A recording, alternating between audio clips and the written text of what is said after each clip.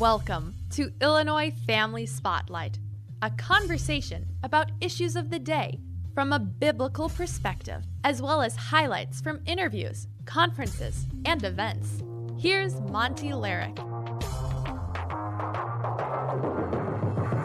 Thanks for making Illinois Family Spotlight part of your day. We're highlighting remarks made by the Honorable Sam Brownback during an Illinois Family Institute forum on religious liberty held at Jubilee Bible Church, Medina, Illinois. Ambassador Sam Brownback served as governor of Kansas and represented the people of Kansas in the U.S. House and U.S. Senate during President Trump's administration. He served as U.S. Ambassador at Large for International Religious Freedom. Mr. Brownback is the chairman of the National Committee for Religious Freedom, and in that capacity, he has the pulse on the status of religious freedom around the world and right here in America. I want to talk just briefly about the beauty of the First Amendment, of the free exercise of religious freedom. I want to talk about the beauty of it and the poetry of it for just a couple of minutes. Then I want to talk about what we need to do to preserve it. But first, the beauty of it. This thing is honestly, really is poetry to me. And you think about it, this is the country that starts religious freedom. We're the place that started out in necessity.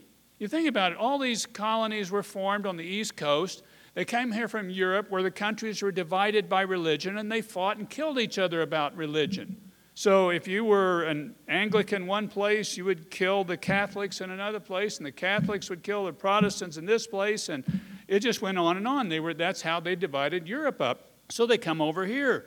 And the Baptists are in the South, and the Quakers are in Pennsylvania, and the Anglicans are in Virginia, and somehow you're going to form a union out of this group, right? And this is a bunch that is used to killing each other over religion. We kill each other over this, and they did. Remember, that's what the Pilgrims came here for. They just wanted to practice their faith. And they come across an ocean that they don't know about, and why did they come here? They just wanted to practice their faith in peace. They just wanted somebody to leave them alone and let them be the people that they wanted to be in their own heart and their own soul. What a beautiful thing they did. And then these colonies start forming, but they're different religions. And how on earth are we going to form a country on this? I got a great idea. They're not going to be a national church. In Europe, there's a national church in each of these countries, national church. Not going to have that here. And you're going to have a free exercise. You can guaranteed practice your faith however you see fit, and we're not only going to just say it, we're going to put it in the First Amendment at the first part of the Constitution. Congress shall make no law respecting an establishment of religion, no national church, or prohibiting the free exercise thereof. And then later it goes on to talk about or abridging the freedom of speech or of press, people's right to free assembly.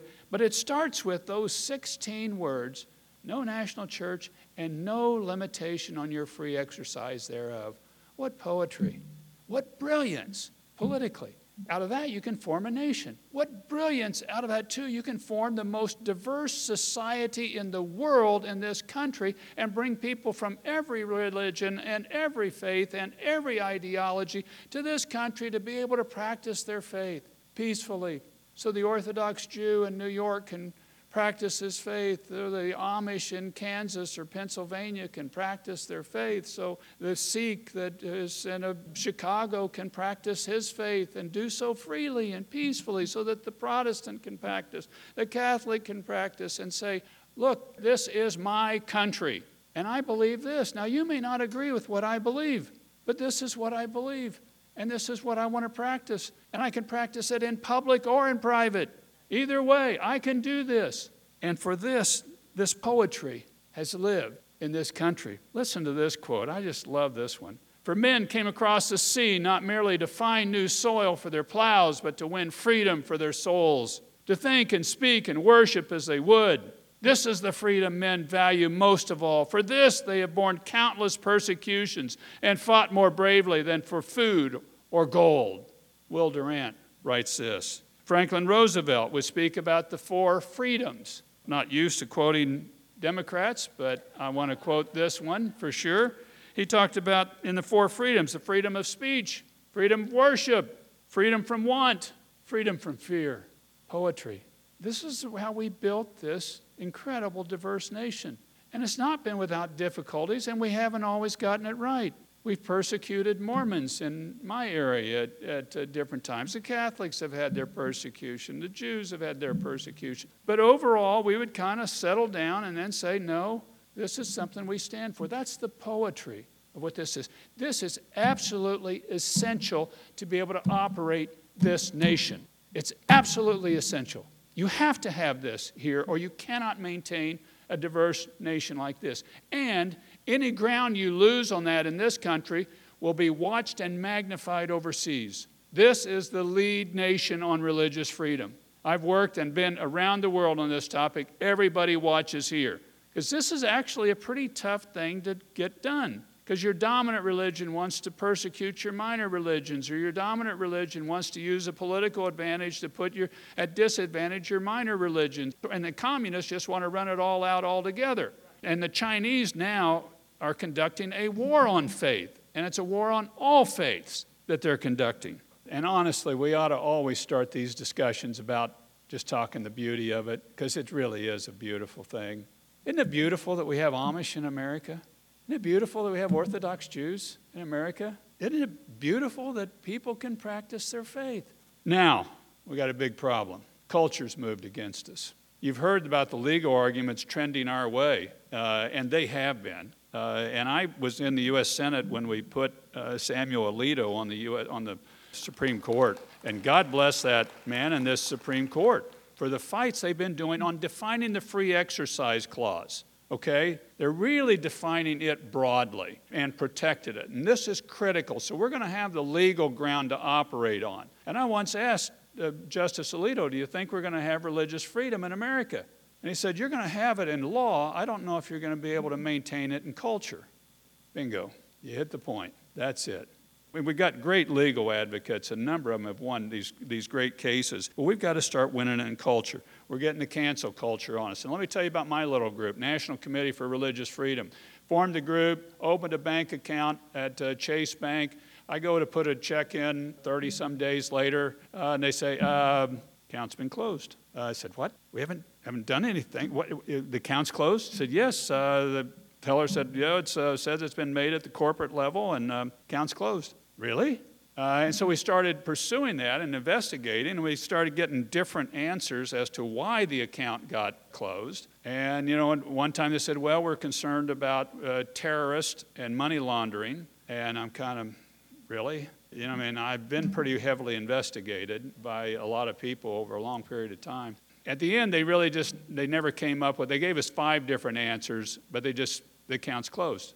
You're closed. Here's where I want to talk about what we need to start doing on this fight.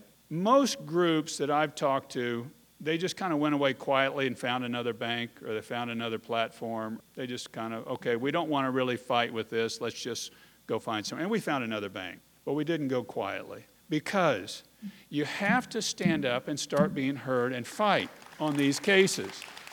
You can't just, okay, let's just go find someplace else.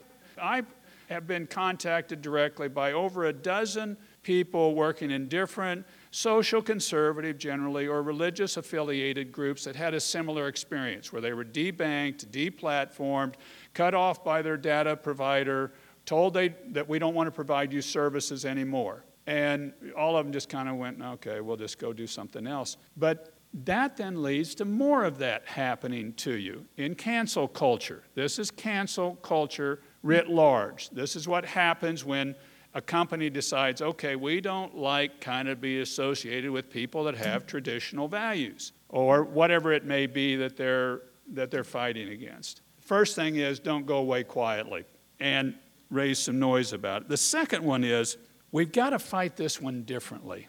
I want you to think, I'm talking about the culture and the political fight. I'm not talking about the legal fight. The legal fight, these guys are doing a great job and we're winning the case. We've got to win this in the culture. And we've got to get out and organize to do that and to win it in the culture. And to do that, I want to give you a homework assignment. I want you to go watch the movie Rocky III. Now, I'm old enough to remember it when it came out. There are probably some of you here that weren't old enough to remember it when it came out. But Rocky III, Rocky Balboa gets beat by Clubber Lang. He's kind of gotten a little soft. He'd won the title, defended the title a number of different times. And he wants a rematch. He wants to win it again. And he goes back to his old nemesis that now is his friend Apollo Creed.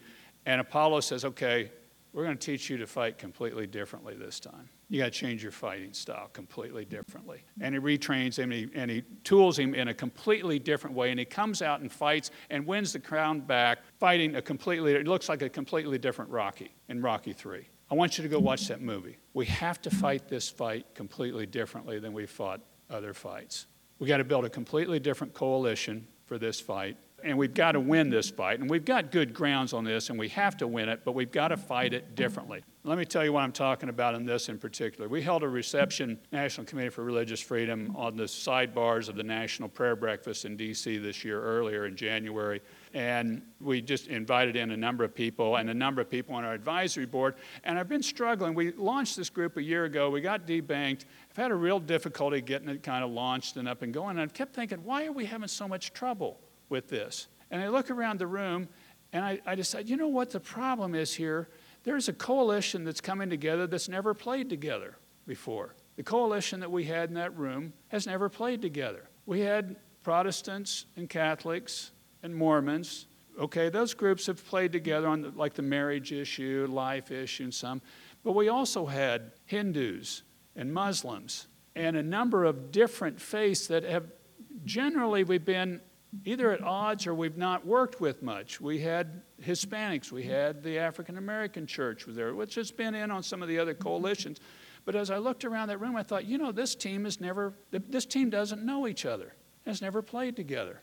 We're going to have to build a different coalition for this, and we're going to have to reach out to people that are first and second generation Americans, because often those are the ones that have the biggest basis in faith and traditional culture and traditional values. If you added up the people in America today that are either first or second generation Americans, so they're either foreign born or they're the children of a foreign born parent. So they're first or second generation Americans. What percentage of the United States do you think that number is? Either first or second generation Americans. Out of what, 330 million Americans? What percentage do you think they are of that? 15, 14, what? 25%. A quarter of the American public is first or second generation American. Now, we can get into a big immigration debate if you want to. I don't want to tonight because that's not my point. My point is this is a natural coalition for us to work with. These are folks that believe in traditional values. We haven't worked a lot, we are increasingly, with the Hispanic community. The Hispanic community believes in this fight and wants religious freedom. And these are people of basic traditional values as well. And it's the largest minority in America today. We got to build a different coalition than what we have historically in these social fights. And I've been around these social fights for a long time. I've been in a number of different positions. I have the scar tissue to show you. We got to fight different on this one. We can win this fight. We can win this fight with the culture. We're going to be putting forward people of different faiths and that look maybe different than our normal coalitions have looked on this. There are going to be Sikhs that are standing there. There are going to be Muslims standing there. There are going to be people that are of different racial background that are standing there. That's going to be critical for us in this fight, for us to be able to win this fight with the culture. Because otherwise, if we fight it like we have in the past, they're going to attack us and say, this is just an exclusionary fight on your part, or this is code word for some bit of bigotry that you want to practice. This is not code word for anything. This is a First Amendment that is a beautiful piece of what America. This is more American than hot dogs or apple pie. This is more American than that. This is what we're built upon. And it is critical for us to be able to hold this diverse nation. Ambassador Sam Brownback during an Illinois Family Institute forum on religious liberty held at Jubilee Bible Church, Medina, Illinois. More of his remarks from that special event after this. Did you know that Generation Z is one of the most anxious, lonely, and depressed generations in all of American history? It's true. From peer pressure to more screen time, less personal interaction with others, our generation is twice as likely to struggle with feelings of hopelessness than our seniors. In fact, 42% of us struggle with depression. As members of Gen Z, we've seen this battle from the inside and witnessed the desperation for purpose and yearning to thrive of our peers. That's why we launched Self-Evident. Self-Evident is a platform hosted by 5 girls of the Zoomer generation, and our mission is to love our listeners by discussing and dismantling topics from a biblical perspective and to provide an alternative to the mainstream perspective. Help us help others find Christ. Our website is selfevidentpodcast.com.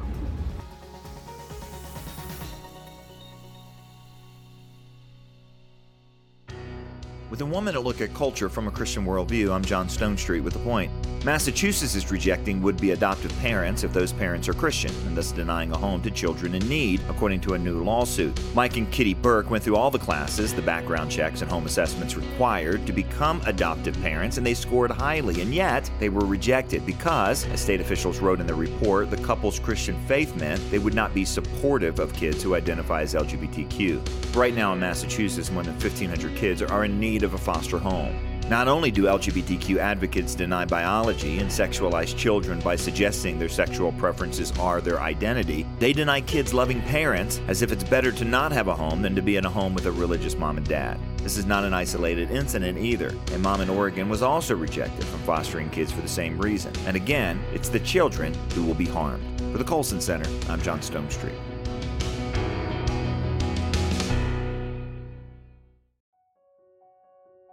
It's a big evening you don't want to miss. The Illinois Family Institute's Faith, Family, and Freedom Banquet with best-selling author and nationally syndicated radio host Eric Metaxas. Friday, November 3rd at the Bolingbrook Golf Club. To attend, click events at illinoisfamily.org. We're talking about religious freedom being constricted by the state. Will the church wake up and say, this is wrong? Eric Metaxas is the author of Bonhoeffer, Amazing Grace, and his latest book, Letter to the American Church, is a wake-up call for Christians to speak out and protect religious liberty. If you will speak up, things will change if we would but try. Eric Metaxas and the IFI Faith, Family, and Freedom Banquet, Friday, November 3rd at the Bolingbrook Golf Club. To attend, click events at illinoisfamily.org. illinoisfamily.org.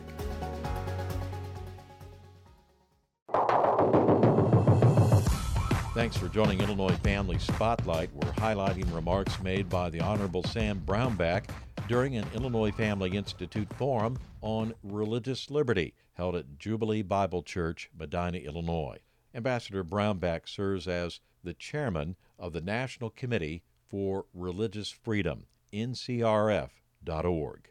We can win this fight with the culture. We got to fight in the commercial marketplace on this one, and we got to fight differently on this one. Republicans look at businesses, conservatives look at businesses and say, look, your job is to be a business. Like Anheuser-Busch, we would look at and you'd say, this is supposed to be a beer company, right? Not supposed to be a social agent change place. But what has happened in so many of these big companies is they've moved left and they've moved into cancel culture and they are moved into social agent changes. Do you know who owns most of these companies?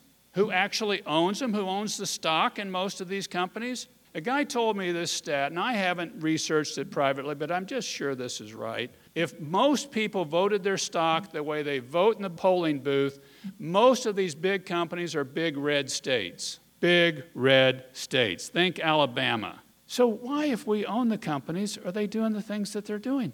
If the owners are saying, why is this taking place? Why are these companies going woke and left? And they're owned by conservative people. Why is this happening this way? We haven't engaged this fight. The left has been in these companies now for a decade or better and running things, and we haven't even engaged. We've said, and this is what I've often done. If we hold a stock in some company that I didn't like, what did I do? I would sell the stock. They said, well, I don't agree with this, so I'm just going to sell the stock. Wrong answer. We should start organizing shareholder resolutions. We should get somebody on the corporate board. Imagine how this helps the world if we start getting a person of faith on these major corporations' board of directors. And just there to ask the question, why would you debank conservative groups? Why are you deplatforming these people? If you just have somebody in the room, we don't have to have a majority of board members there, but we need somebody in the room asking the question, why is this happening? And we don't do it. We walk away from these places. We have businesses are for business. Well, yeah, the left said businesses are for change agents to the society. We got to catch up on the game. We've got to go into these places and start proposing shareholder resolutions and getting people on the board of directors of these places. And this will help the world. These are global companies. How many global companies do you have here in Chicago? And my guess is not very many of them are conservative. Maybe none of them. And let me give you the good news of this as I go to wrap up. This last election cycle, we won the House of Representatives back. We should have won the Senate back. We really should win this presidency in the House and the Senate this next cycle if we will fight differently. If we'll organize what I'm suggesting here, we can win this whole thing. And part of us winning the House this last time around, you know where we flipped seats? We flipped seats in New York. We flipped 4 Republican seats in New York. We win back the House of Representatives, and a good part of it is in a place like New York. New York? How do we win back seats in New York? Well, they had started attacking the religious community there. They started attacking the Orthodox Jewish community, belittling and not serving them and not protecting them. And they said, okay, we're gonna vote the other way. We're going to vote the other side. We flipped 4 seats in New York. And that's a key part of how we flip the House of Representatives. That's not the playbook we normally play. What we do is we gain seats in Texas. That's how we win, right? No. We think if we started organizing some of these communities that we haven't worked in previously and getting them out to vote because they believe in traditional values like we do. And they believe in religious freedom like we do. And they want to be able to practice their faith like we do. We win. We can win this fight. We have to fight it a little differently. Let me conclude by just saying a couple of things coming on. I hope you can go on our website, thencrf.org. That's the group, the National Committee for Religious Freedom, ncrf.org. Look at that. We're forming up state chapters, and this is the broad-based coalition that I was talking about. Concluding thought. The big thing I really think I've learned recently is not to fight like a man. Fight like a believer. It's a big difference. When David goes to fight Goliath, and this fight could be pretty similarly matched if you kind of look at the size and scale of this as a David versus Goliath fight. They tried to make David fight like a man, remember? They put on armor on him and everything, and it was too big, and it didn't fit very well. And he said, I'm not going to do that. Drops all the armor, gets a couple smooth stones, a sling, and he goes out and he tells Goliath, you have insulted the living God. Now, he didn't go out there like a man. He went out there like a sovereign believer in the living God. Goliath makes fun of him, and David's probably got to be sitting there going, I really kind of feel sorry for you, Goliath, because this is really going to go poorly for you, because God's on my side. He fights like a believer. We've got to fight like a believer. God never needs a majority. All he needs is a faithful remnant, and that's you. That's you guys. You're the faithful remnant. But you got to stand up and fight. You got to be willing to go out there and face Goliath, who looks impossible to beat. There is no way to win this. And kills him with his own sword on top of it. Don't fight like a man. Fight like a believer. Fight this in prayer. Fight this as the Holy Spirit directs you to do. Listen to that small voice inside of you. Fight that way. Move forward that way. There's days I can read the news and look at this and just kind of think, it's just lost. I just think I'll go back to the farm and just while my way away and have a second cup of coffee, because it's just lost. And yet, is that what God calls us to do? I had a visual of this. I was down visiting a daughter of ours in Texas, and I was walking back after getting a cup of coffee, and there was a big thunderstorm coming in, one of those big ones that roll in through the Midwest. And you guys all know what I'm talking about when you see these big thunderheads rolling in, and the sky is just churning, and it's dark. The lights are coming on because it's gotten so dark with the rolling sky. And this is one to get inside. Okay, I don't want to be caught out in this, so I start picking my steps up to get inside, and then a thought catches me, and I just stop. And I look around, and I see on a light pole that the light's coming on, I see a bird just singing his heart out on top of this light pole. Big thunderheads rolling in the background, dark coming in through. There's going to be a big storm coming through here, and here this bird's on the light pole just singing his heart out. And I thought, that's really what God wants us to do. We all see the storm coming. We know there's a storm. But he's not telling us to go run for cover. He's telling us to sing. Sing, rejoice. Speak the truth. There's still a constituency for truth out there. He doesn't need a majority. He just needs a faithful remnant, willing to be out there and bold and brave and not cowering. He needs Davids out there, just a little shepherd boy with his rocks. I don't mean to be preaching it. I mean to be encouraging you, because we're going to win this fight. And it's going to be a beauty when we get it done. And we need to win this fight. Thank you guys for being out and being here and being a faithful remnant. Be joyful warriors. We can do this. We can get this done. God bless you all. The Honorable Sam Brownback, the former U.S. Ambassador at Large for International Religious Freedom, during a special forum hosted by IFI at Jubilee Bible Church, Medina, Illinois. Mr. Brownback is the chairman of the National Committee for Religious Freedom, ncrf.org. Be sure to join conservative radio host and best-selling author Eric Metaxas at the Illinois Family Institute's Faith, Family, and Freedom Banquet Friday, November 3rd at the Bolingbrook Golf Club. If you'd like to attend, click events at illinoisfamily.org or call 708-781-9328. And you can give to IFI by going to illinoisfamily.org or by calling 708-781-9328. Sign on for IFI email updates at illinoisfamily.org and tell your family and friends about Illinois Family Spotlight. Until next time, stay healthy, stay active, and God bless.